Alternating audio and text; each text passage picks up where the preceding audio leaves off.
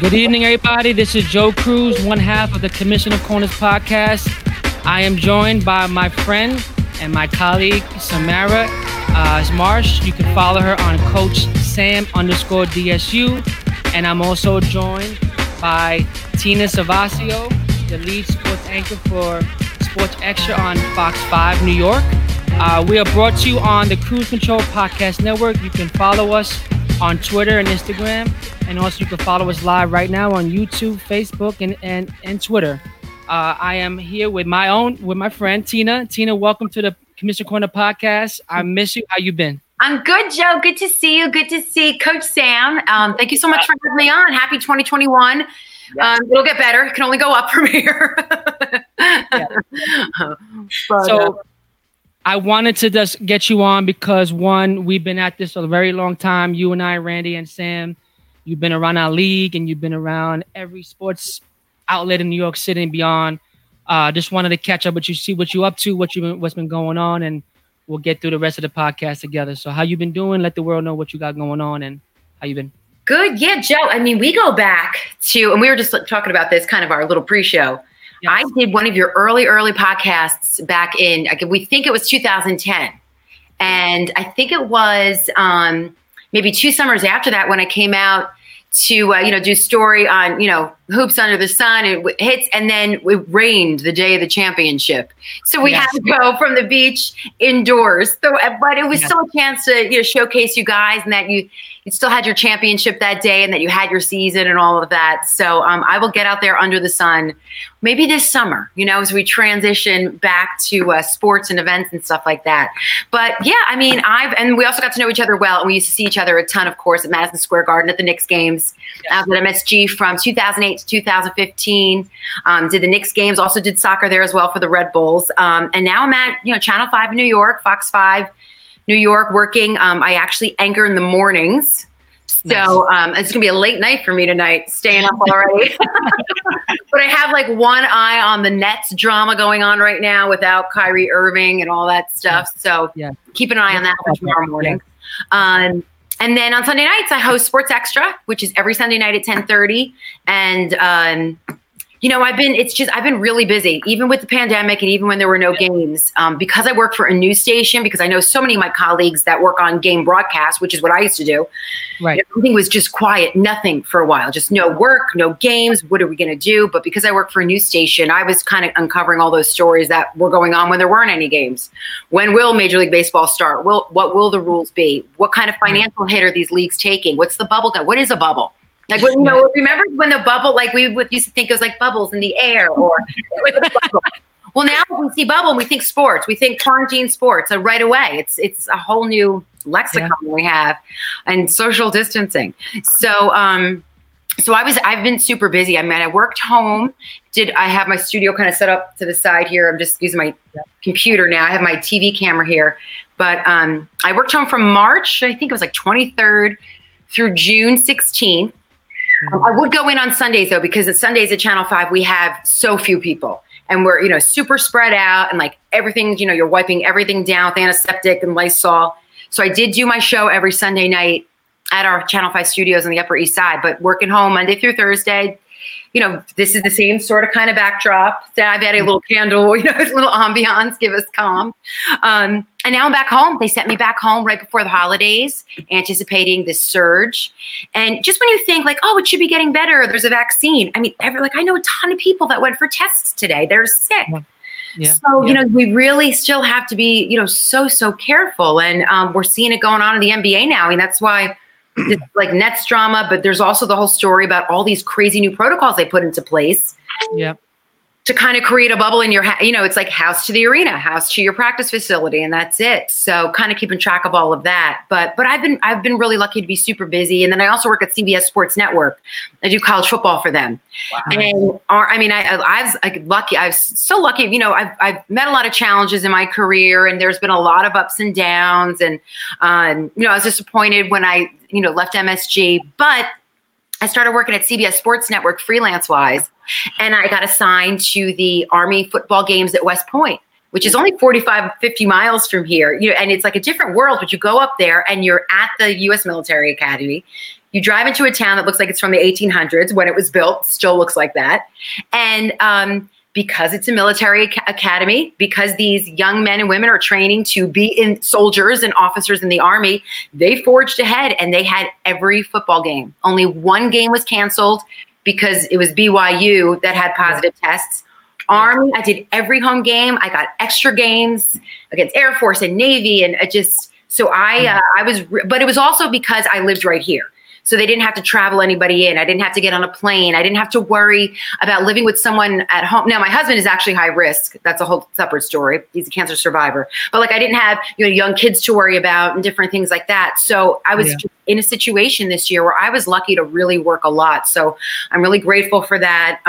Really blessed about that. But sports has really been a great. And it's not a distraction because, when we're watching sports, we're seeing protocols. We're seeing that there's no fans. We know we're in a global pandemic. We're also reminded, obviously it's wonderful that so many of our athletes across all sports and across all races are making these stands for social justice. It's also a reminder of all the issues that we have in our country. And so, there was distraction, but it was also a different type of platform.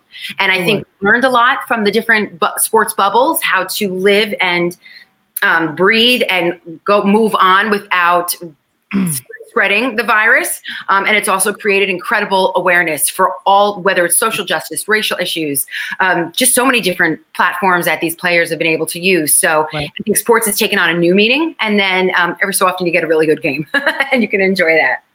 So before I pass it to Sam, I know that you have expressed about your challenges in COVID and what we're living in this new norm. I know Sam can dive into that because she's a women's college basketball coach, and she's been dealing with cancellations and dealing with the new norm of basketball. So I'll let Sam take it, but I wanted to kind of have you both speak about, maybe Sam, speak about your challenges in terms of that world and in sports, and how do we connect that to Tina's conversation as well? I can tell everyone it's like a surprise every day. Sometimes it's week to week, sometimes it's each day with the changes. So many of the conferences in Division I around the country have adopted the idea that if you end up with a positive case and your opponent is healthy, flip-flop opponents immediately. So you might have prepped to play one team, but by the time you get to the day before the game, you got to play. Might have to play someone else. Mm-hmm. Then it's getting your players up earlier than you might want to. So like some coaches, we have a philosophy, maybe game day, we don't do an early morning walkthrough. We let them sleep in. But then if it's an away game, you have to get up and test in that state. So we played Drexel over the weekend, and the state of Pennsylvania doesn't accept Delaware COVID Delaware COVID testing from our state. So we had to get to the game 4 hours earlier just to test in Pennsylvania for their doctors. So it's a lot of changes with results. I'm gonna tell you, the resiliency of young athletes is amazing. Like even with the NBA and WNBA going from the bubble to live games, and some colleges, some states allow fans, some don't. But the players are really getting it done. Like we tell them we're proud of them every single day because we know this isn't easy. Right. So Tina, in your world, does that happen every day with you in terms of what you have planned and it actually gets scratched because of things that out of the norm pops up, or things that are now out of our control really taking over what we're doing? And what sport did you really love in terms of what you covered in terms of the word bubble? Which sport you felt did it the right way, and why you chose that particular sport? Sam, listening to the stuff you're going through, I mean, that's what I report on every day. Okay, what games got canceled? Rutgers, Penn State, men's basketball was canceled here. This game was postponed. Who's adding new games? So that's what I'm like constantly keeping track of. And I just interviewed Steve Pikiell the other day, the head coach of the Rutgers team. They've been lucky. I mean, they only had one game canceled, but that's what he said. He goes, he wakes up every morning to check his players' tests from the day before, but then they're going to be tested like 4 hours later, Right. So it's just this whole constant around the clock testing and staying apart. And then you get, like you said, you're so proud of your players. I mean, he's like, I'm so proud of my guys because so many teams are dealing with these outbreaks. And all it takes is even like, it doesn't even mean you're breaking protocol. It takes one mistake, one trip to the 7-Eleven, one trip, you just don't know where. It's Wawa and Dover. You're right. That's the thing. Like, and that's what like Joe Judge with the Giants, And we covered them, and that was not a bubble situation in the NFL this year. We saw all those issues, and they had like these little contact tracers. I did a whole story on the technology of the little chip that the NFL was using. But, the coaches tend to wear it on their lanyards. They're weird, or like by their whistle. Players tend to wear it because everybody's used to their, their Apple Watches, and who wears it like on their uniform. But, you have to wear it from the minute you get on the property. Right. And you have your assigned number. It was a fascinating story. And that's how the Giants, they had a couple of positives, and they had a couple guys miss games, but it wasn't brutal. It didn't really hurt them in the long run. So that was kind of fascinating to follow them. But man, just the NBA, I think the NBA knows now their bubble was phenomenal, but it also cost them billions of dollars, whether it was lost money because of ticket sales. Just to think the Lakers were in the finals and there was nobody at these games. Right. Not one ticket. Those tickets could have gone for like 10 grand each. The crazies that would have bought them. Right. So that's the thing. The money lost, but we saw from like a science perspective how well that worked. But we're also seeing no matter how hard, how hard you try, masks, the testing, the double you have to, anybody that walks into Barclays, and I'm sure the same is for the Garden, but I just did a report at Barclays on opening night. You're tested twice. So you test either, the players have their own separate testing system. So they're constantly tested. I always go, they're constantly tested up the nose. Then when you arrive, there's the rapid testing. But the people that work in the building and staff, my husband does stats at Barclays for the Nets. He just left tonight. He always does he gets these regular home kits. He's got like a ton of home kits.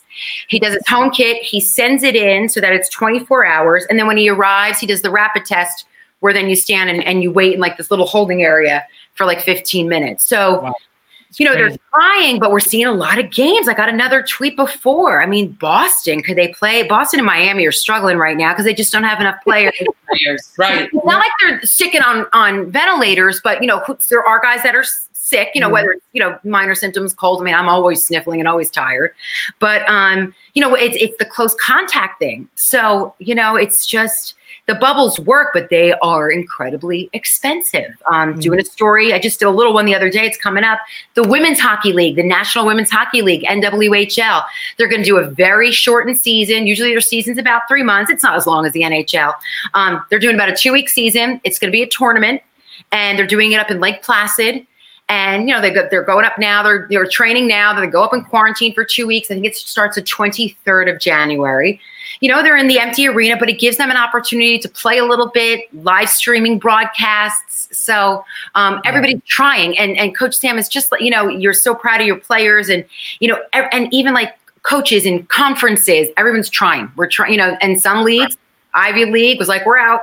We're not putting our students through that. We feel bad for those athletes. But, that's the decision made. And then the ones that are just trying, sometimes you'll have games, you won't have games. So that's kind of like, that's been my job every day, kind of keeping track of all that and experiencing all that, from the viewer side. I get to, and then present it to our viewers. Right. And something, we're all in industries where we have to be very meticulous and ridiculous planners. Mm-hmm. How much of this has changed? Like how much I've said to myself, I've had to go back to my roots where you just used to show up and just read the scene and read where you are. And so what has that done for you in terms of returning to your roots or figuring out how to do this when things change so rapidly? Well, especially when there were no games. I had to fight. The challenge was finding a story every day. And I also wanted to be the one like, oh, thank goodness. Because March, April, May, all we heard about in the news section were the deaths, right? And all the awful things that were going on in New York City with the hospitals. And where Channel 5 is in New York on 67th and 3rd, between 2nd and 3rd, we are right by Hospital Row down there on 1st Avenue in New York. So, it just was constant sirens. It was unbelievable. And we were in the building and you could just hear the sirens. And I'd pull up to work. It was a desert land. It looked like I Am Legend, when Will Smith lived in New York City by himself. I would pull up, get parking right in front because, you got parking right in front? Gone. You got parking right in front? Parking right in front. I mean, who New York City anyway? I am legend for real. I am legend for real. Go ahead. I mean, it was crazy. And then all you saw on the roads were the ambulances. I mean, it was unreal. Or we were right by a city MD. So I'm walking to work and you would see just the line, and it'd be a beautiful day in the summer, in June.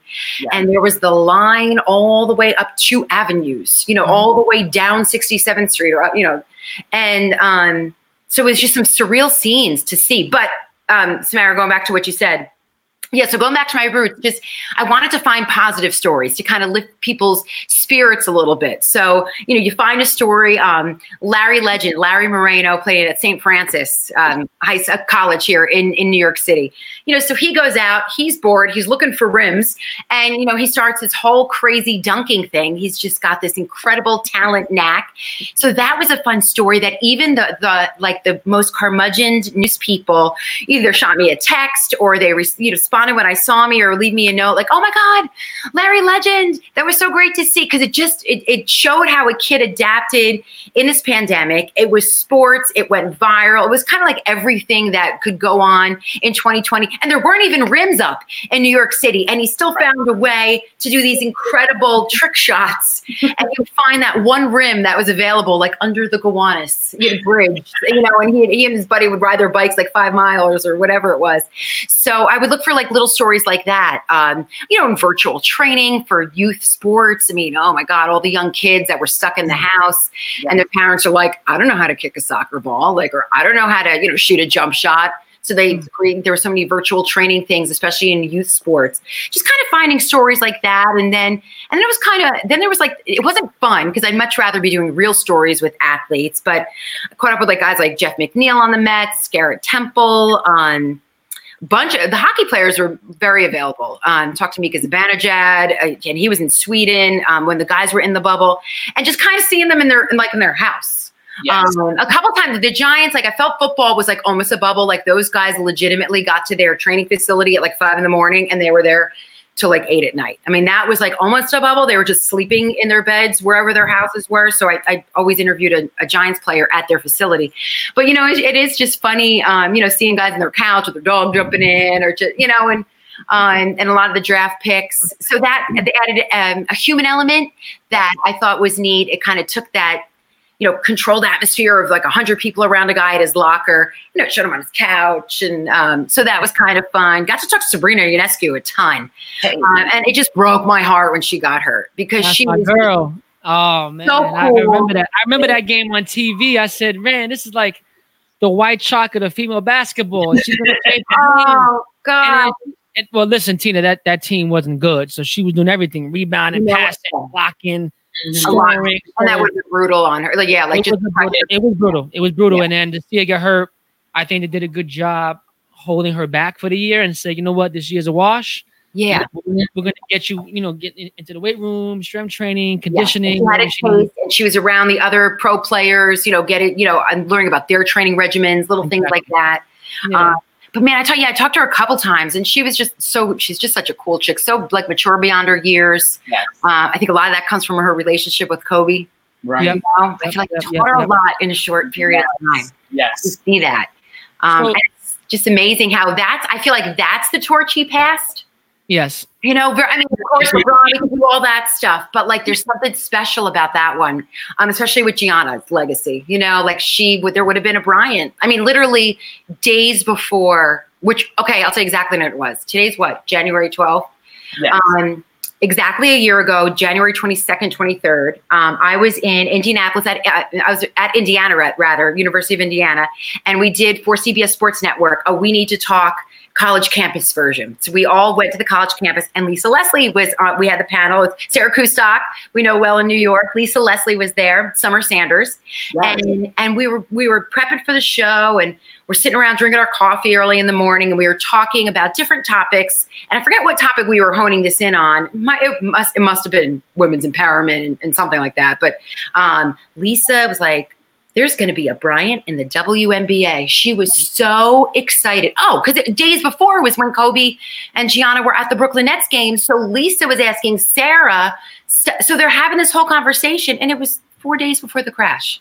And I remember Lisa Leslie beaming about this girl is going to be in the WNBA. There's going to be a Bryant on a jersey. So I feel like that whole thing with Sabrina, there's some kind of torch passed. Like, it was even though it was a short amount of time, I think it's very special and it'll be very poignant for years to come with her career, for sure. So Tina, I want to take it. I know Sam knows about this about you, but the one thing I admire about you, you are so humble. I came across some stats about you. You know, you're a 7-time New York Emmy Award winner.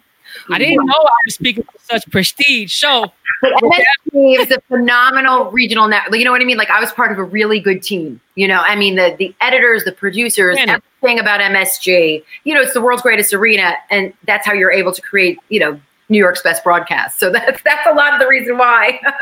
Yeah, and then and along those times, you was in the era where the Knicks were kind of like rebuilding and setting their new tone. You did a great vignette on Carmelo on his, you know, with his father and him being his Puerto Rican descent. And then you did a great story on Amari and his, you know, surprise wedding and his vignette. So do you miss that? And what is the one thing that you miss about working with the New York Knicks and that time frame that you had it in those prime years when those players were? I just love the relationships you were able to build. I mean, and that's something that's not going on right now in sports for any courtside sideline reporter, because you're not embedded with the team anymore. You're in the mezzanine and you're on Zooms. But what I miss and what I really appreciated, and I think there was nothing more, like I couldn't have taken more advantage of it. Like you said, like I was able to do those very personal stories about especially those two players. Was because, you know what, I'm getting on buses with them and going to shoot around at 6 a.m. in Dallas.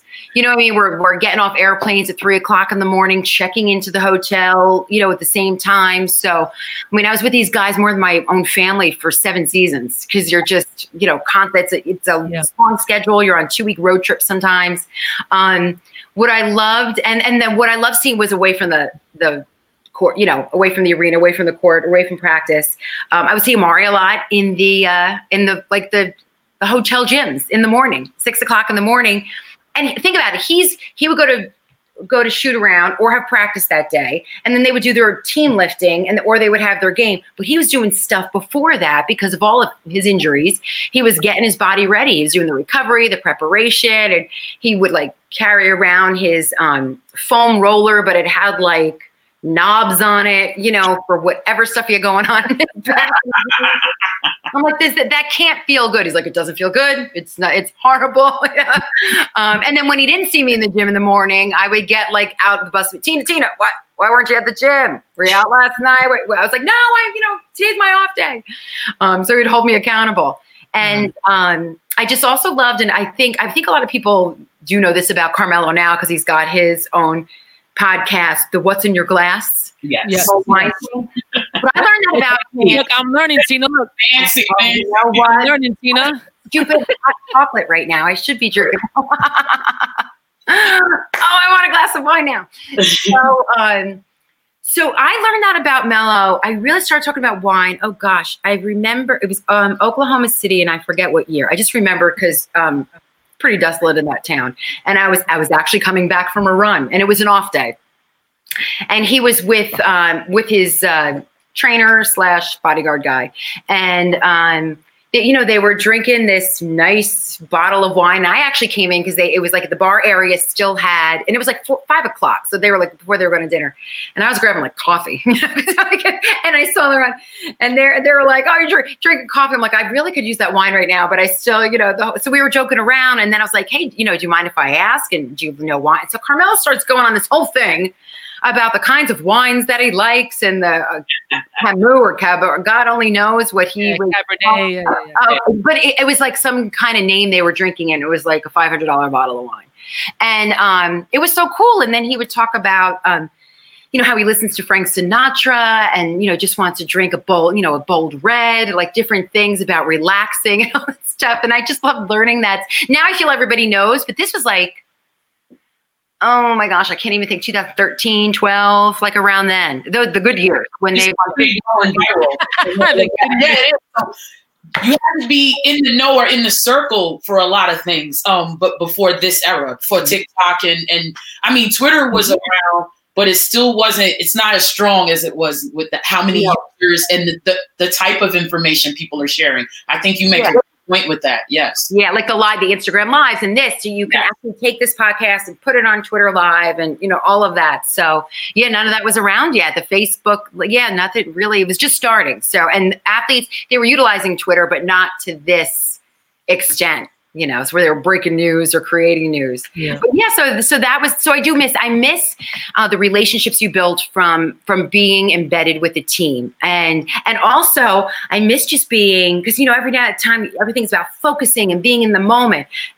Sometimes there's especially with the pandemic and the shift of the schedules. I mean, at one point we had every professional team in New York was playing at once. I mean, you had the Liberty, the Knicks were out, unfortunately, but you had the Liberty and the Nets playing in their bubbles. Then you had hockey playing in their bubbles up in, Toronto. Then you had MLS that was in a tournament bubble, but then the Red Bulls and NYC came back and played locally. And then you had the baseball teams play.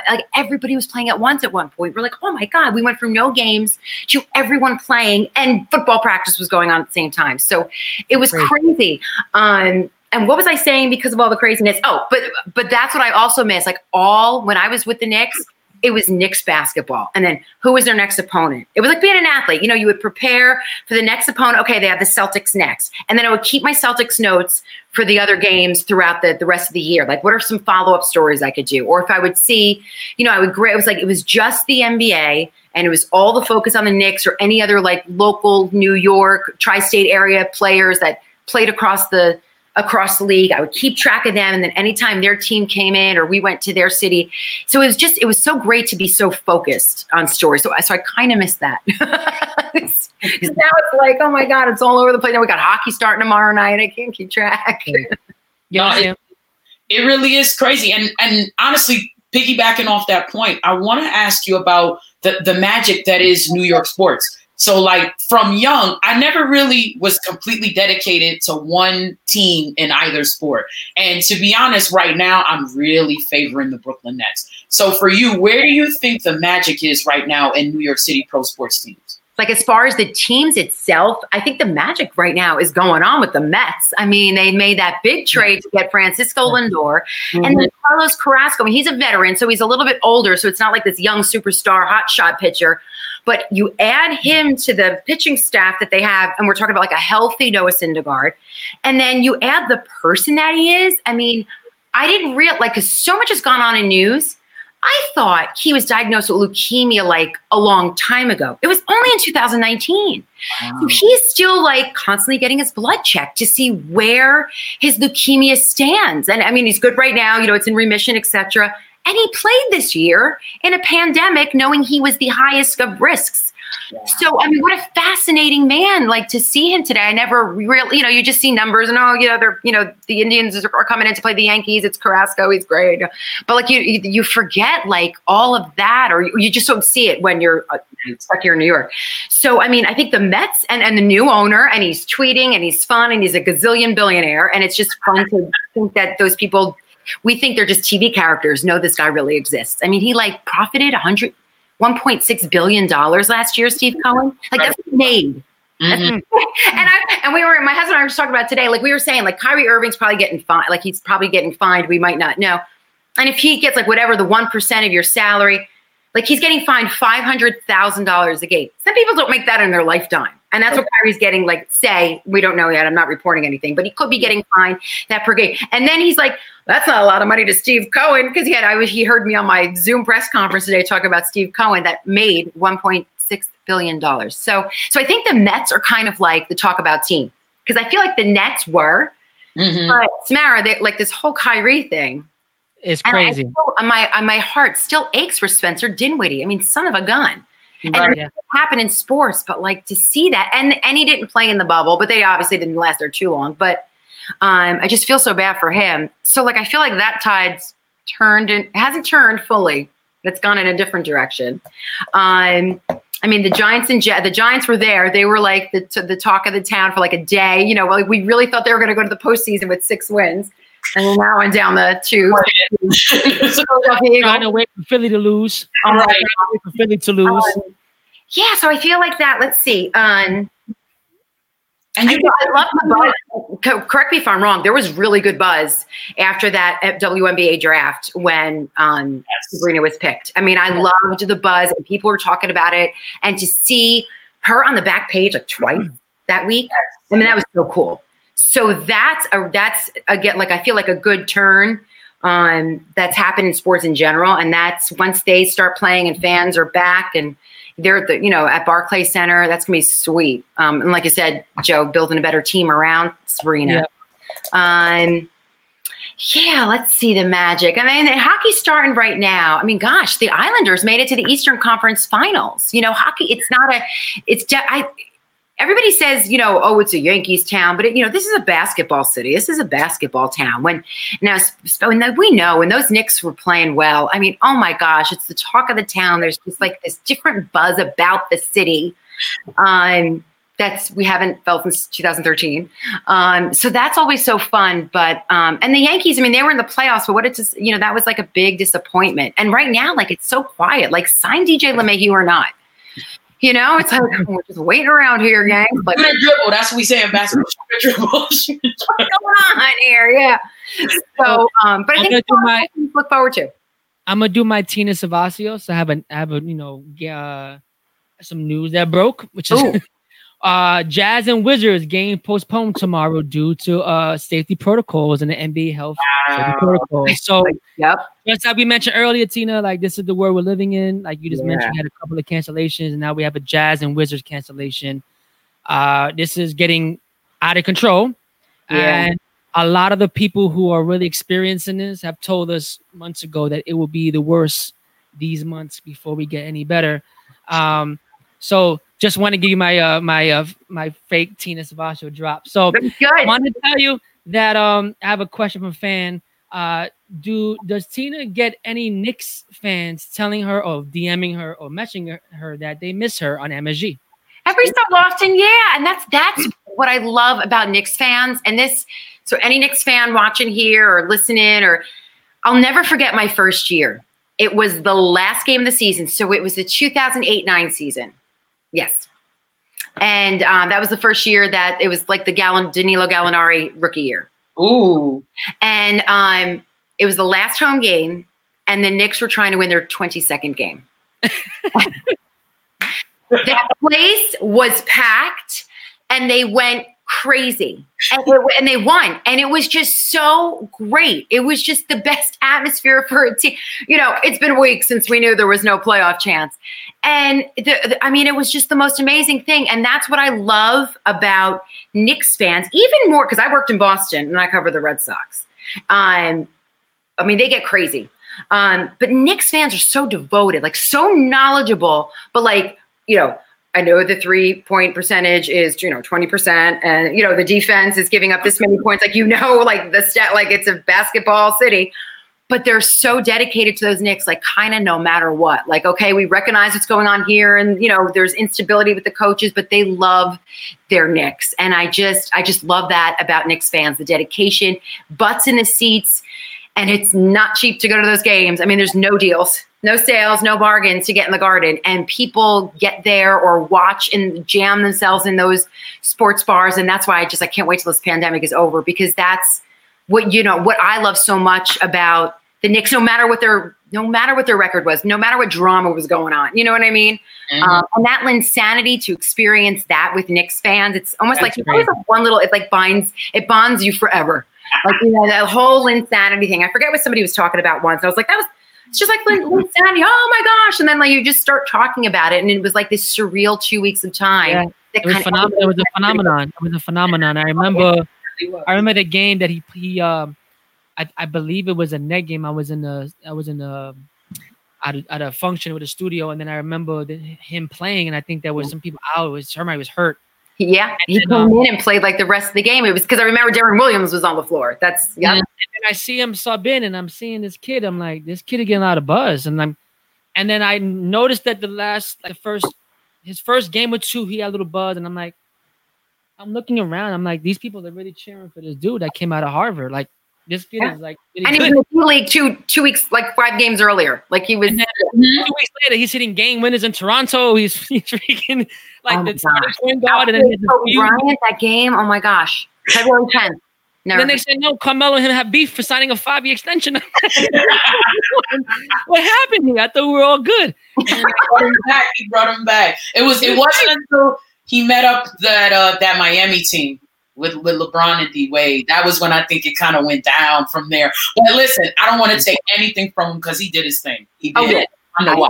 And I mean, you can, and then give credit to the leagues, the rest of the league rather, and the team. I mean, then you take 2 weeks and they figured him out because he was phenomenal. I mean, okay, this is the talent he has. I mean, these are people that are playing against Kobe Bryant and LeBron James, and and coaches who played against Magic Johnson and in the past. So okay, well this is what he's got, this and this and that. So then that all came into play. So the reality kind of hits, but still, it was so great to see an unknown do that. So.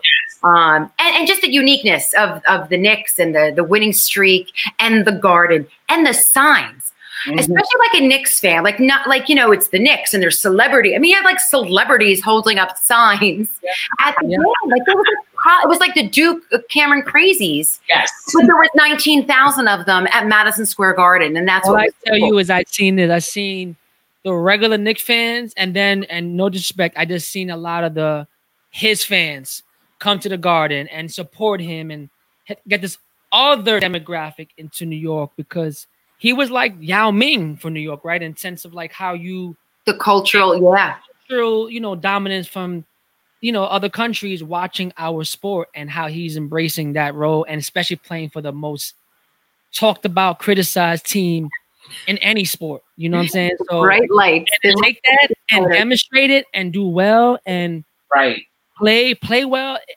That year was terrible, but that was probably one of the shining moments of that season, where it propelled him to get his career, but it gave a shot in the arm to New York fans to think. And never forget, he was sleeping on Landry Field's couch.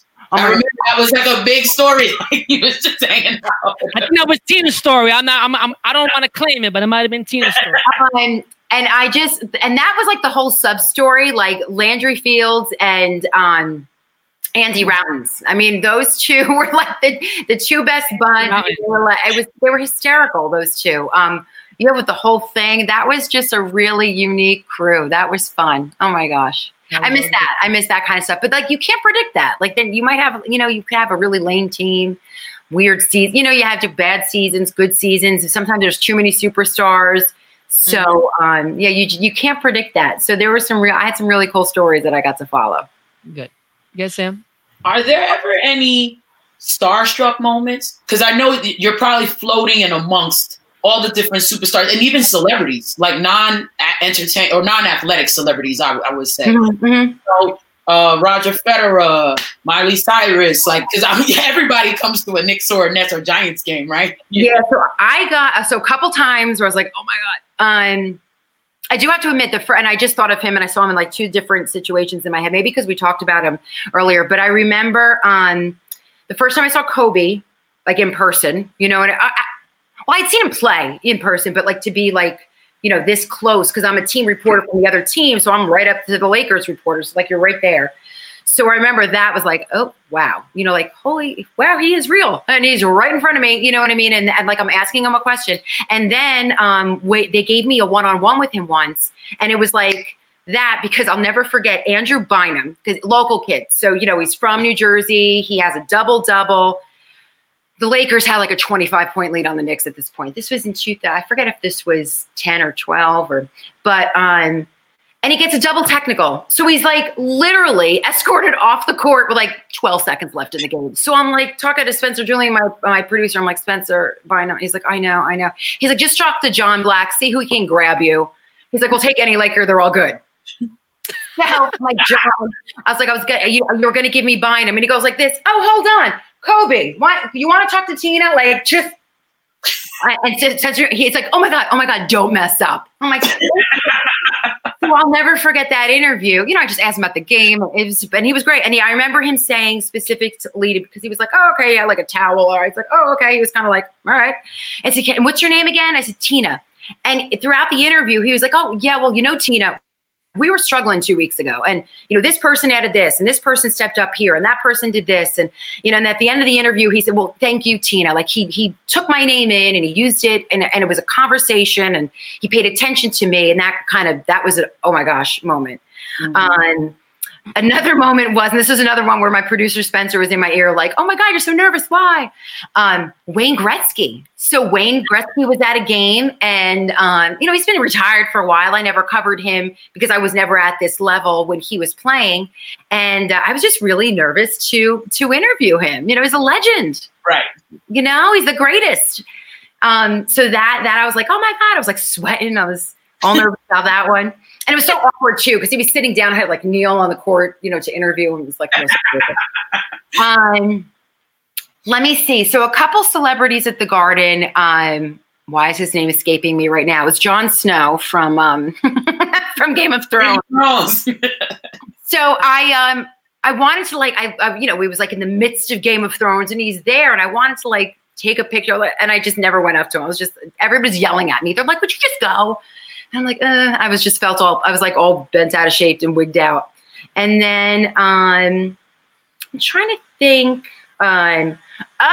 So I don't know if he was Diddy at the time or Sean Combs. It's like a blur. But he was there and the two women that he sings with, and their names are escaping me. Oh my God, I could see them as clear as day. They sang the national anthem. I forget which song he sings with them. Oh, I'm Coming Home.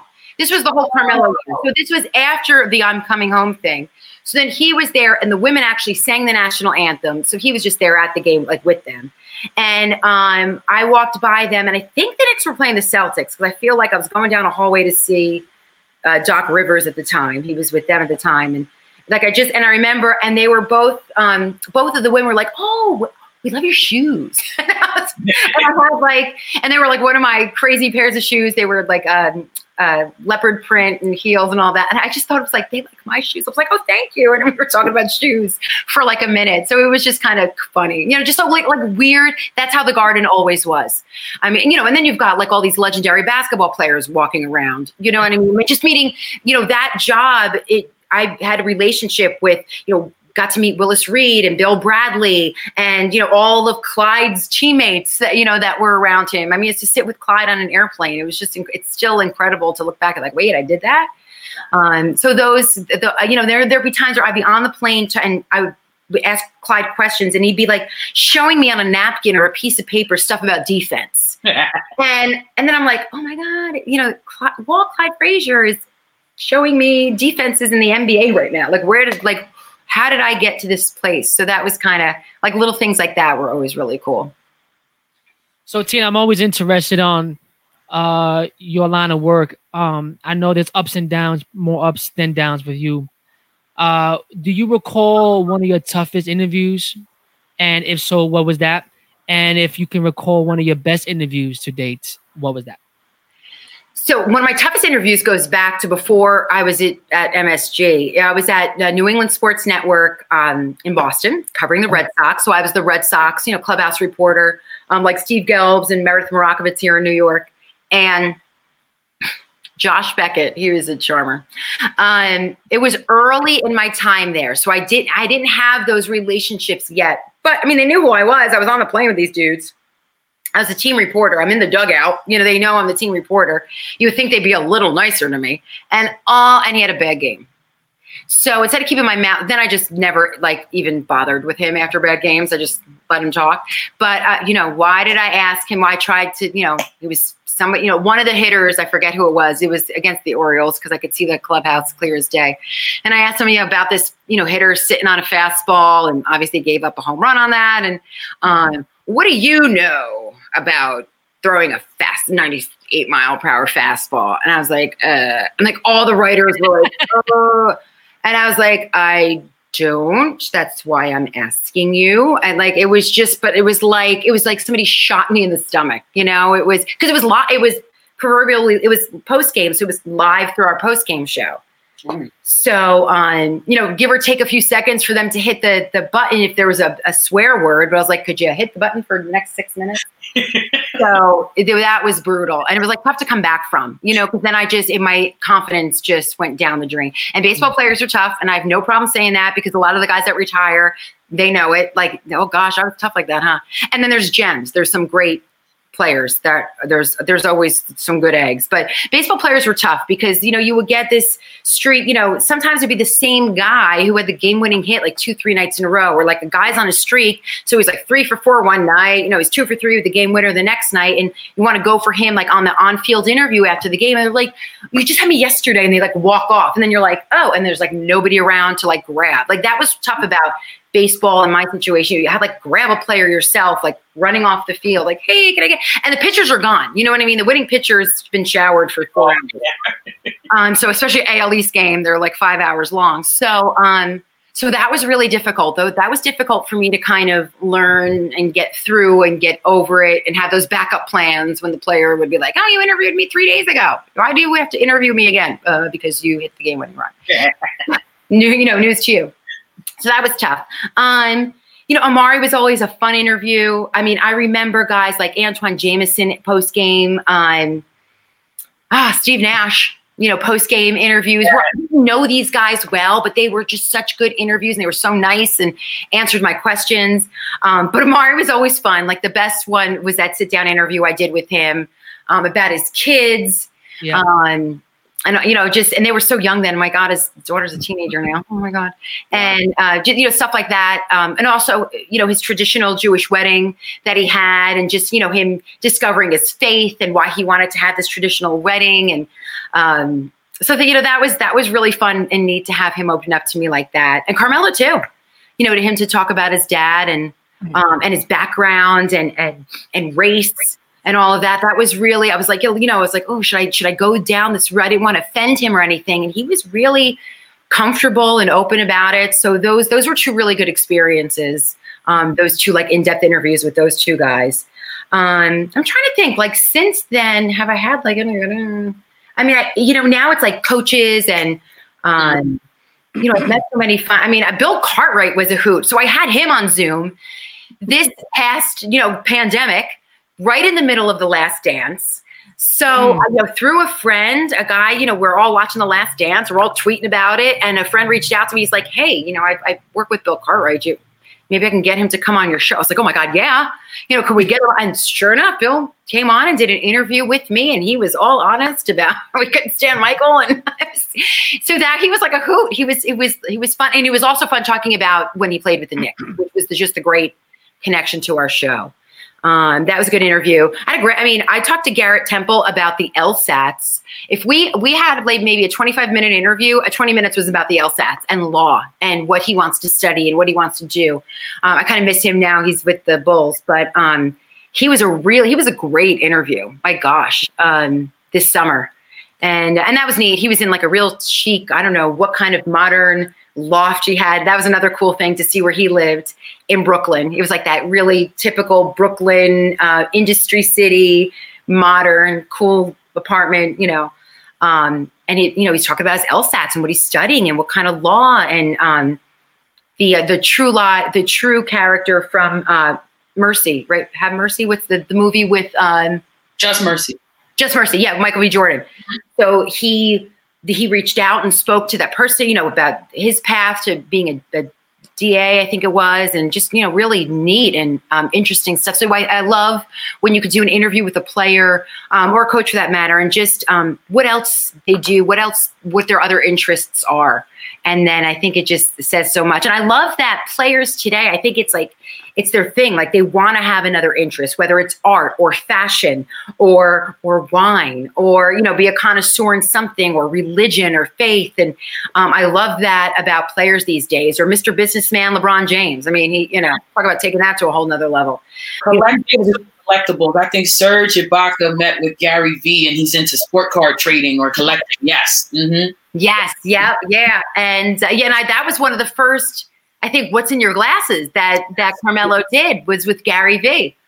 I was like taking notes on that. I'm like, yeah, I can't. I mean, Googling, like, I don't know these lines. I don't spend this in a week on food. But it was fun to learn. So that, little things like that. But then another great interview. And sometimes you can't predict the moment. Like when Carmelo scored 62 points, or when I was with the Red Sox and I covered a no-hitter. Yes. Clay Buchholz in 2007. He was a call-up rookie that day. He had pitched 2 or 3 times earlier. And I covered it. I was able to do a no-hitter walk-off with this kid that was like, I don't even know what just happened. He's like, Jason Varitek told me what pitches to throw, and I just threw them, and the guys kept striking out. I mean, it's just like no answers. He's like, I don't know. I just kept listening to Jason. Like, that was what he kept saying to me.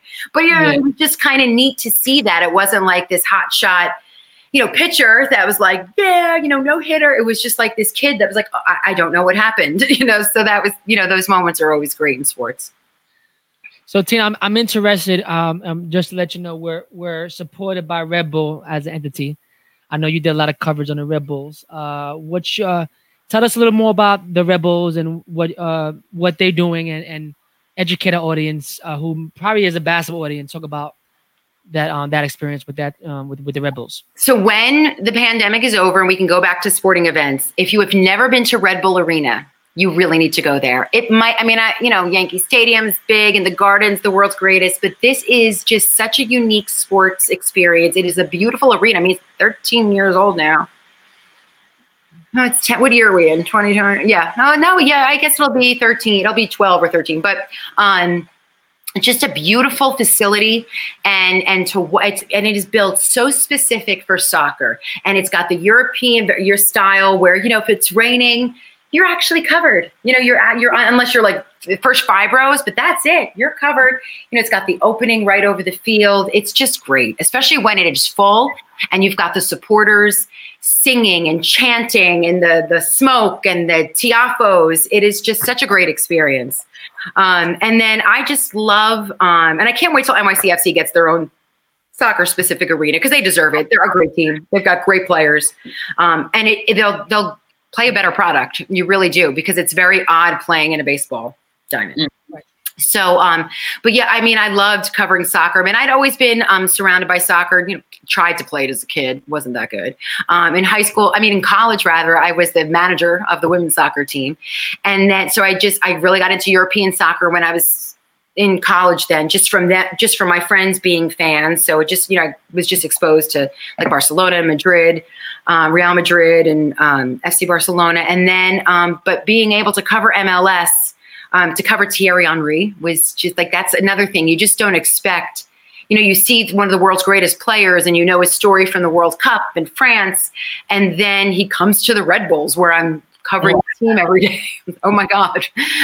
So that was a really neat experience. But what was cool about him is he loved New York so much because, let's be honest, on the rank, especially in New York, other cities, their MLS team is like the team and they're superstars. Right. But in New York, he blended right in because it wasn't like Derek Jeter walking around or Carmelo Anthony. I mean, a lot of these people didn't know who Thierry Henry was. So he just would ride his bike and go jogging through Soho where he lived, or, on the East River or on the Hudson River. He just loved New York. He was really able to blend in. And then every so often you get your European that'd be like, oh my God, it's Titi, and he'd be like, you're from Europe. Yeah, that's how I am. So it was really neat covering that aspect of his career. And now he's a coach in Montreal for MLS. But I love soccer players. I love the American soccer players. And then I loved covering the European soccer players. Just has a different vibe. Yeah, it really, really did. Whether it was a European player that maybe wasn't making it at their, Division I or their first level, and they come to MLS to play. I mean, they're playing professional sports. They're being paid to play the sport that they love. They're in America, so they're just so appreciative. And then you get your American players. I mean, I saw a lot of Red Bulls players up and out. They're in, they're with the transfer fee. They're basically bought. I hate all of the terms, but they're basically, we'll buy him for $4 million. So the team gets this money in order to transfer the player to the European team, whether it was in Spain or the Premiership in England. So Josie Altidore got to cover him. Well, he's back obviously in MLS now, but I was there when he was transferred to, I guess it was Villarreal, I forget. And he was 17 years old. And Tim Ream, the great defender for the U.S. national team when he went over to Europe. So it's been really neat covering a lot of those players. Oh my gosh, Tyler Adams, the last couple of years, young teenager from Wappinger Falls, New York, and he's now over in Europe. He's playing for Red Bull in Leipzig in the Bundesliga. And there's a lot of players now from MLS, going to the major teams in Europe. So it was neat to see kind of the in and the out, who's coming from Europe, who's going to Europe. So I really love the atmosphere. And I always felt like from covering Olympics, it had like that different international vibe, which you don't get you get obviously in baseball, who's from the different, who's Latino and who's from South America. I mean, obviously you have that, but it's South America. It's still this was just so different. You had players from all over the world. Some guys did not speak a lick of English. And it's like, and it's like French and German and, Austrian, Dutch. So that, it's not like I could get away with a little of my Spanish sometimes. I mean, this was really 8 languages in the locker room. And meanwhile, Thierry Henry spoke 7 languages. I mean, the dude could transfer so fluent as could be from French to Spanish to Italian to Chinese and German. It was insane. It was amazing. And you saw that with the in soccer, with any of the European players, many of them, English was taught in school, so they knew or Spanish. So they would come in bilingual with like Spanish in their language. So it was just fascinating. I love that whole cultural aspect of soccer. I got a question from the fans. I know Sam's going to jump in, and I want to jump in. I want to ask you both this question, but right now I have a fan that just asked me to ask Tina about Bradley Wright Phillips. Oh, that's my husband's favorite soccer player. He loved BWP.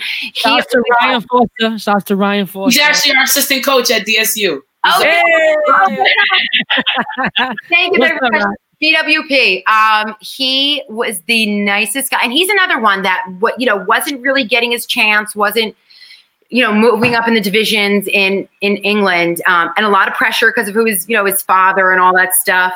So playing for Arsenal and everything. So he came over, and I just loved his wife and his family. I did a little story on just his little family life. He just loved being in suburban New Jersey. And this is a kid that grew up in London. His dad played for Arsenal, all that stuff. And, Sean, his brother, was this major player at Chelsea. And he just, him and his wife, and my husband just loved talking to his wife because they were accent and they were so funny. And these kids were such great little athletes. I went to their house and he took me down their basement. And it was, a normal house basement, but the daughter is doing handsprings and backflips. Then you have his son, goals off the side of the house into the mini goal. There was all this stuff and all this energy going on, and it just was so typical. That's BWP. His kids are so athletic and so energetic and so cute. He was just it was such a nice family. He was just a great player. He was super humble. And Thierry Henry would actually always say about him, he could eat. He needed even more of an if he had a little bit of an edge, not a cockiness and not a confidence, because he knew he was better than the opportunities he was getting or performing at certain times. Henry said he should be scoring 60 goals a year. When he was having those seasons where he would have where he won the Golden Boot, or he had his 100th goal or whatever the case may be, and Thierry, he always demanded more from him, and you saw that when they played together. They really did. And Thierry, that's what's so cool about him. This guy could have scored every goal. I mean, he could just score from anywhere on the field. I saw him score a golazo from a corner kick. He would set Bradley up a lot. He really would. So that was neat. Oh, I loved covering Bradley Wright Phillips. He was the best. Yeah, Sam, I don't know if you have a question, but I want to ask you both a question after that. So I do. So. Yes. Just listening to you speak, Tina, you're glowing when you talk about it. And that's the beauty of sports. For me, as a former practice player to assistant coach and having different things, you've seen a lot of things come full circle. So what are some special moments or one specific? Because you've seen Steve Nash go from player, retiree to now coach. You've seen players come back, leave a city and come all the way back. You've seen Carmelo leave the league and come back and as a superstar. So Amari coaching. Yes, exactly. That's what kills me right now, because you've got like Amari, Steve Nash, and Mike D'Antoni coaching the same team. And I can't go. Like, I can't go. Phoenix Suns 2.0. Phoenix Suns 2.0. I know, yeah. They're trailing right now by 5. Okay, so that's a try. Like, and like Nikola Jokic is at, in Brooklyn tonight. Like, I want to see this guy. Yeah. It's just not the same. But so that's killing me. What's also killing me too, Mike Woodson's back at the Knicks. Mm-hmm. Uncle Woody. That's what I used to call him. Uncle Woody. And I'll tell you what, first person that called me when, MSG didn't re-sign me in 2015, Mike Woodson. Wow. Nicest guy. I mean, and he was also, but my phone was buzzing. So 1 year later at the draft, so there was the 2016 draft. I was working for NBA TV, and I was in Philadelphia when they drafted Simmons. Mm-hmm. And so I was in Philly. I wasn't in New York, where obviously the players were. So I was with the coaches and all that stuff. And my phone's buzzing, and there's Woody watching me on TV calling me. I mean, just the nicest guy. I've done, when I was on NBA radio, when I was filling in there a lot, always come on when I would call him. So he's back in New York. Mm-hmm. Back on the bench with the Knicks. I'm like, I can't like go and sit on the bench and talk to him about defense. Like, that's driving me crazy. So those are like just special moments, like little things like that. Like I guess, just the full circle, like how sports, it just keeps going around. You know what I mean? And I cover like all different sports, but you see it all across. Like, I'll tell you what was a great moment. Everything's blending. So it was like right before the pandemic when they announced the 2020 Baseball Hall of Fame class, and it's Derek Jeter. And Jeter is like almost to the day 6 months older than me. Wow. So to follow his career, and I remember the first Yankees game I went to in person. I went to a Yankees game a couple times when I went to University of Maryland at Orioles. But the first game I ever went to at Yankee Stadium, I was out of college, and I was working at a newspaper in New Jersey. And my boss just threw the tickets on my desk, and he's like, "Take your father." I'm like, okay. And I took my dad to the Yankees game, and that was Jeter's rookie year. I mean, I was just out of college. It was 96. So it was so cool, like seeing him take the field. I'm like, oh, Dad, like I remember saying like, Dad, this is the new rookie, or he was saying to me, this is the new rookie. I'm like, no kidding. I was like, it's Derek Jeter, blah, blah, blah, the farm system, they called him up, and, and it was rookie of the year. So I remember seeing his career, and I didn't get to cover it till I was, a few years later, obviously. I'm trying to think the first Yankees game, what year I covered. I was at CBS Sports. It's like 2004-ish. Mm-hmm. Yeah, so it was about 8 years later. Yeah, before I had to break through all the different levels as an on-air person. Mm-hmm. So I guess it was like 2004, the first time I was really, doing clubhouse stuff, covering the Yankees. And so just to be able to, watch his whole career, and I was at the last game at Yankee Stadium. I was not at his last game, but I was at his last game that last week. That Sunday, that it was, I guess his last game was the following Friday at Yankee Stadium. But I watched that at a bar at Penn State, because I was at Penn State doing Penn State Northwestern game. I had a sideline reporting the next day for Big Ten Network. And I remember like sitting at the bar watching Jeter's last game, and to see him at that press conference as a Hall of Famer. Yes. It was really neat, and just the way he answered my question, because it was like saying hi to everybody, and he just was so relaxed. It was not the same Derek Jeter we saw playing. And that was like the answer to my question. Like, just as he looks back, he said, his parents, it was about advice with his parents. I talked to him about sharing the moment with his parents. And he had said, my dad always told me, you're not enjoying this. You're not enjoying this. He goes, and now that like, I can't achieve anything else as a player. I'm a Hall of Famer now. And he's like, so it's not a regret, but I recognize I didn't enjoy it as much. I always was like, even if we won the World Series, 20 minutes later, I was like, okay, we have to win the World Series next year. Like, and to see him verbalize that and communicate that, and to see somebody, I mean, he won all those World Series and, MVP and all that stuff, but like to see the Hall of Fame, that's it. There's nothing for you to accomplish as a player anymore. Right. And to see him take that in, it was kind of neat to see that in person. Anyway, he was super nice. We said hi a little bit at the end afterwards. So that was pretty cool. And that's what's so great, like about sports. Like, it's not always about the game moment either. Little things like that, like just seeing a coach come back to town, or seeing, or a player become a coach, or a player like that. It wasn't a game. I mean, you're not celebrating, but it was like, now he's recognizing that, I played a Hall of Fame career. It's neat to see somebody in person kind of experience that. So I really appreciate those moments. Before I ask you the magic question, I have another fan chimed in.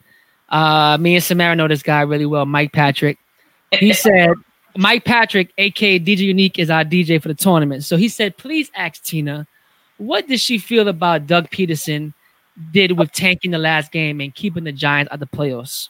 So here's the thing, because I covered the Giants every week, every game. Well, I wasn't physically at the games, but I was at practice once a week, did interviews. The Giants could have won 4 more. There were 4 games they could have won. They could have beat the Buccaneers as well. I mean, there were some games they blew, that Eagles game on Thursday night. So it was fun and it was cool, and it would have been awesome if the Giants were able to back into the playoffs like they did, you know, if the Eagles won that game, and they were on their way to winning that game. I mean, look, do we know there's 4 sides to every story. Doug Peterson lost his job. I mean, and I agree with like a lot of the coaches.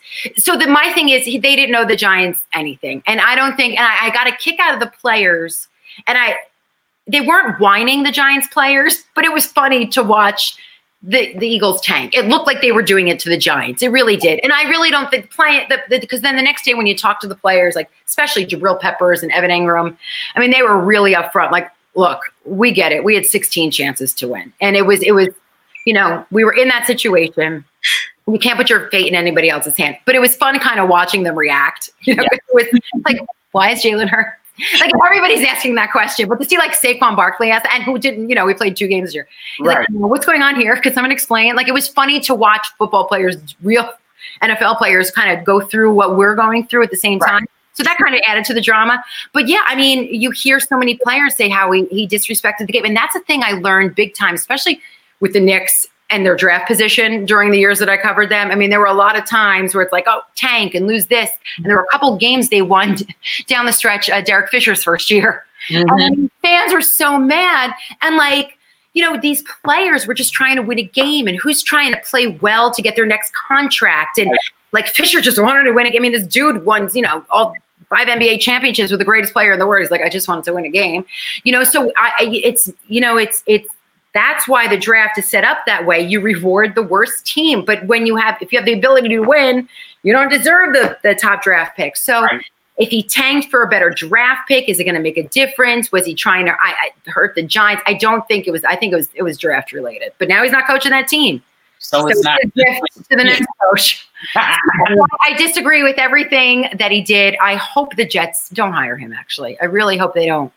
I heard that earlier on a few of the network stations, and I hope that isn't the case either. I'm like Sam. I don't really follow a team. Yeah, I want my city and state to kind of represent. So like the Buffalo Bills, who went there 4 years in a row and failed. Like I want to see them win. Like in my lifetime, I want to see the Knicks win in my lifetime. You know.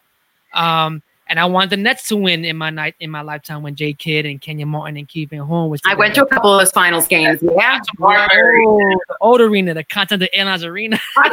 Airlines Arena. Oh, I missed that place. I want to ask you both ladies this because I know that we're either in or approaching Women Empowerment Month, and I know that a lot of news has been coming out about mental health, about Becky Hammon coaching her first game. The WNBA making a major statement with the Georgia election and the NBA's message with Black Lives Matter, with the women's empowerment in WNBA and what they were able to portray.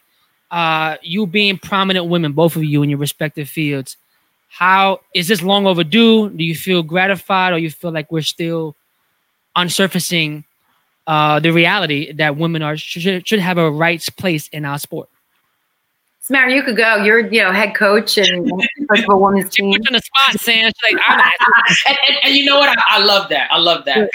Good. So listen, as an assistant coach, 13 seasons. This is my 13th season in college basketball. I will say there's still more to unpack, but it's like it is about time. And I love that we're at an era where it's all-time intelligence for women, it's all-time ambition for women, and it's all-time opportunity. Mm-hmm. So like all 3 things met at the same time. So it was like this was the year, or this was the season. We'll say it like that. This was the season for it to happen. And I said recently on It's in the Game with Randy and Denny, that, listen, the next time someone's fired in the NBA, call Becky. You know, you should get an interview. She's proven beyond a shadow of a doubt she can handle it. And then in other industries as well, like we have what it takes. So like instead of having to just partner or us being silent partners in certain things, hey, listen, let us take the lead. We have what it takes. We can do it. Amen to that. Tina? And you're seeing so many more, and because of Becky's move, and she's like, she and was even Tina. Before I don't want to stop you, but also what I realized, I know you have, and Sam, you have. I've noticed that now the NBA has female officials, and I'm more than ever. Yeah, well, it's not than ever. Before. And I'm like, this is amazing. This is like I seen LeBron bark at a girl. Like, yeah, I'm a referee. I am so proud to see female referees because I rep with them in my own field. To see them in that highest platform with those caliber athletes, it is amazing. So like, I just want to get your take on it because I'm so happy to see this stuff unfold. Same thing in the NFL, and you're seeing the female coaches on NFL sidelines more, because of Becky. Now there's more NBA assistant coaches, and then they're going to, oh my God, the head coach of Duke women's basketball now. Kara Lawson. Yes, yeah. That's a major position. She's on the med sidelines for a little bit, and then she goes to a major position, obviously at a huge program for women's ball. So, I love the forefront. I love the coverage. It's about time. And I was talking to the general manager of the Connecticut Whale, which is the Connecticut NWHL team, the hockey team. It's true though. Like when the WNBA is on, we're covering it. The Liberty are playing, but it's like then the off season, it just doesn't get that same kind of buzz and coverage.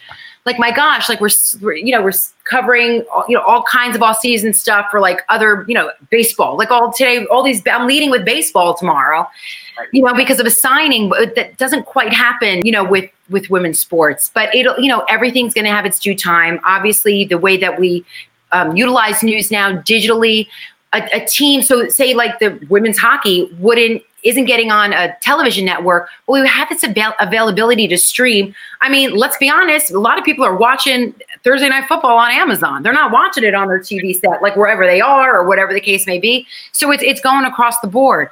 I loved how with women's soccer, how they were able to get that because of the bubble, because of the pandemic. They were on CBS Sports and they got good ratings. People want sports. So you give them sports. It was, women's soccer. And people stayed and watched it. So these were all good signs. It's all good progression. What's it? How many days? I don't know the 12th. So 8 days. And we're going to see our first, female in the White House, Madam Vice President, which is going to be so it's steps. It's all baby steps. I mean, we thought we were going to have a female president 4 years ago. Some things don't happen right away, but these are all baby steps. There's a lot of other things going on with women in sports too, in front offices. Swin Cash is a vice president with the Pelicans, not a WNBA team, but the NBA team. So we're seeing more of that as well, which is impressive. You're seeing more vocal female owners. I mean, Jeannie Buss, obviously, her family legacy, but she has taken on a business role. I mean, she didn't just inherit. She took over the Lakers, and she made some really hard choices and hires. Rob Pelinka, letting Magic Johnson go, the whole 9 yards, and it has worked. Clearly, they're the reigning champions. So she is. It's just not just the ownership. I mean, she has taken that business role. So what an inspiring person she is, and another one that's just laying down the path and being an example. I'm trying to think of other great examples, but yeah, I mean, even in broadcasting, we do have women calling games now, female analysts on Male Sports. And it's not just the sidelines. I mean, I'm the best sideline reporter because I'm a journalist. So I want to be like, people are like, oh, well, sidelines, aren't you beyond? I'm like, no, I want to be in, like, I have stories. So I know, XYZ about this player. I might see a coach player interaction. Like it's about storytelling. So I love that. I don't see that as the third wheel anymore. And there's some games where I'm like, oh my God, you're coming to me again, because you're constantly telling a story or seeing something or undercovering things. So I also think that females in sports roles are being treated different too. It's like, third member of our broadcast team, et cetera. So it's not just the token, girl on the sidelines anymore. I mean, this is a big journalistic role. And there were many women like Tracy Wolfson and Bonnie Bernstein and people that had to keep fighting and creating that role to be that.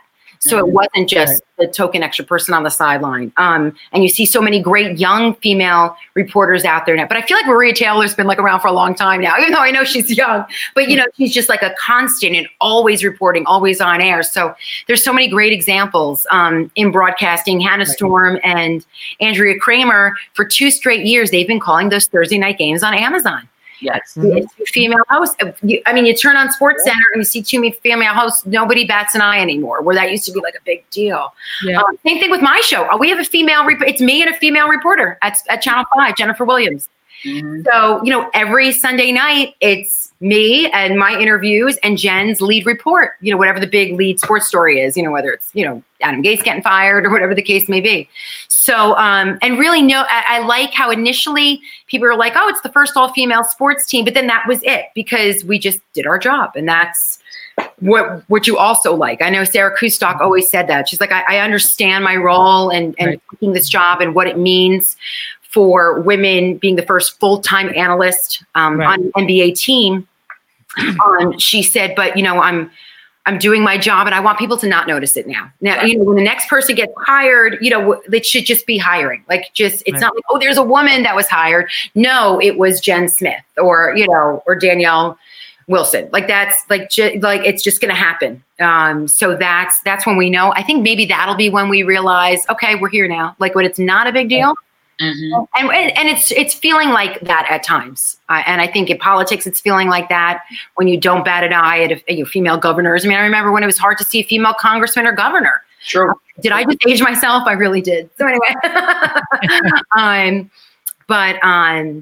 so I think, but this as bad as 2020 was, I think it was a really good step in the direction where we're trying to progress as women. I think it was.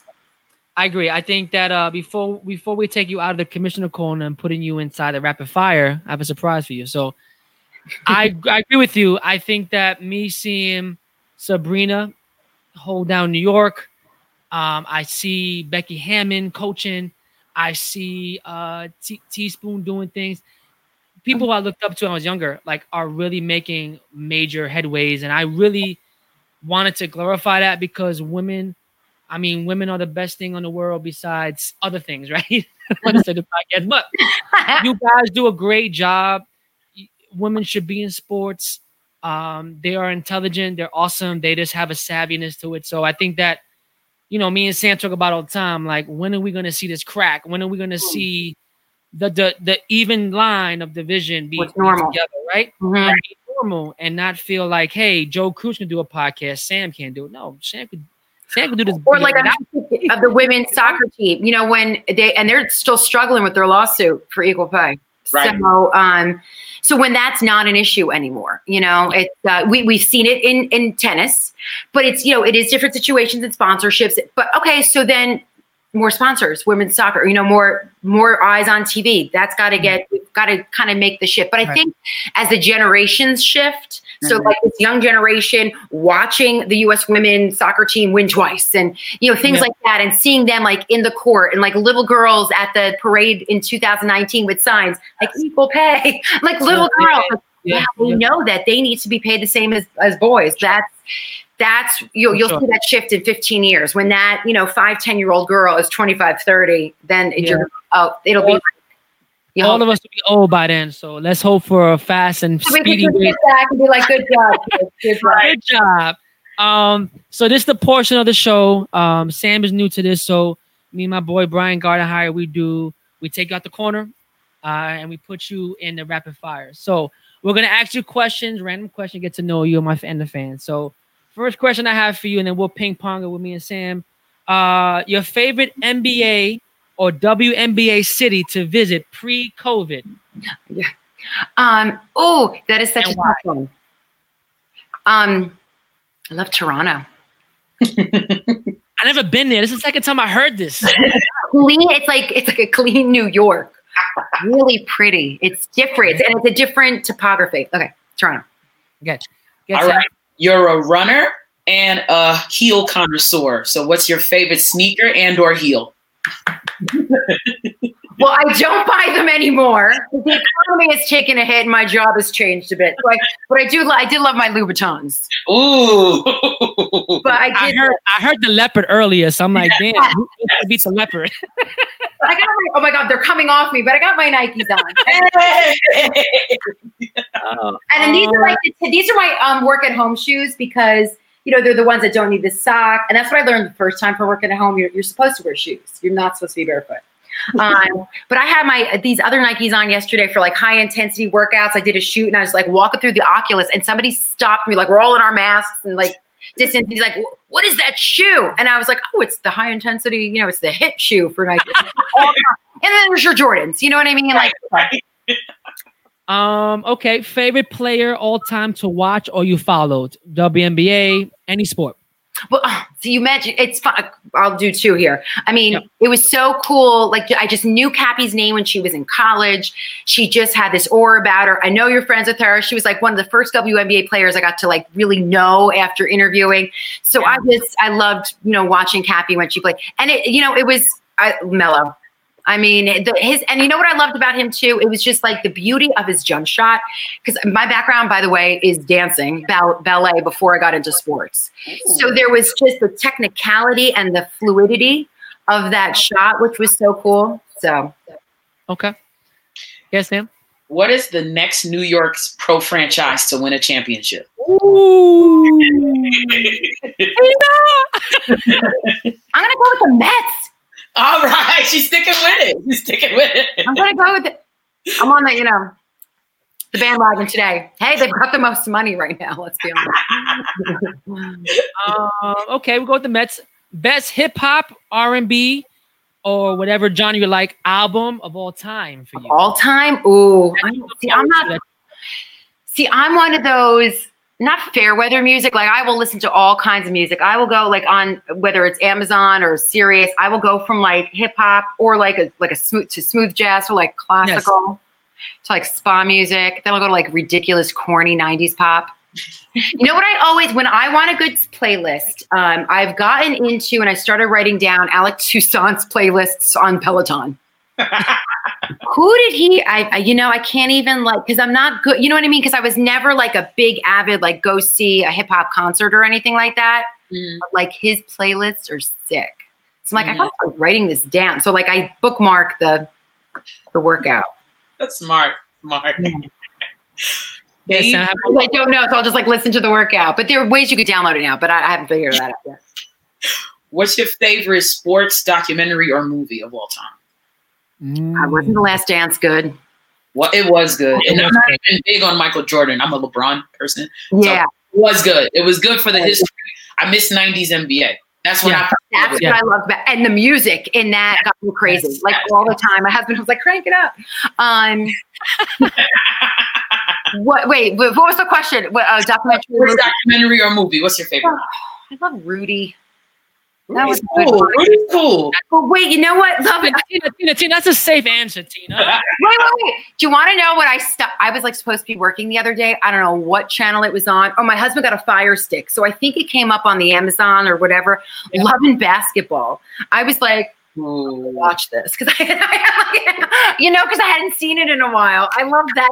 That's a good one too. I just stop and watch it. Like I just saw it the other day. That's so funny. Yeah. I mean, I love sports movies. You know what I mean? Like I'll stop and watch them no matter what they. Okay, I have one more for you.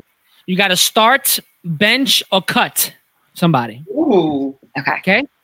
Michael Jordan, LeBron James, Kobe Bryant. God, you can't do that.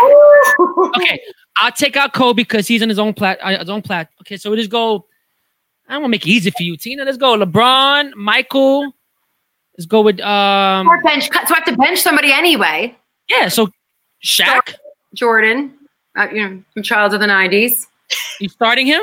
Yeah. Okay. Who are you benching? Well, who was the third person that we eliminated? Kobe. I told you LeBron and Kobe, but you said that's not fair. So okay. So just bench LeBron, I guess. Well, but Kobe doesn't count. I would never cut or bench him. Okay. So Dwayne Wade. Cut. Well, yeah, so at least LeBron's on the team. Right. All right, cool. So LeBron coming off the bench. Come on, that's good. That's fair. That's fair. Well, that's my favorite player. He's never on the bench ever. But like, I'm older than you. Like you, I grew up, Jordan. Like I was a Knicks. I'm not too far from you. I seen your birthday. I'm not. But it was like, it was like, oh crap, here comes Jordan. Knicks are gonna lose, but I just want to watch him play. Okay. Oh my god. Okay. Let's go this modern era. So we go. Damn, who was dominant? So we go.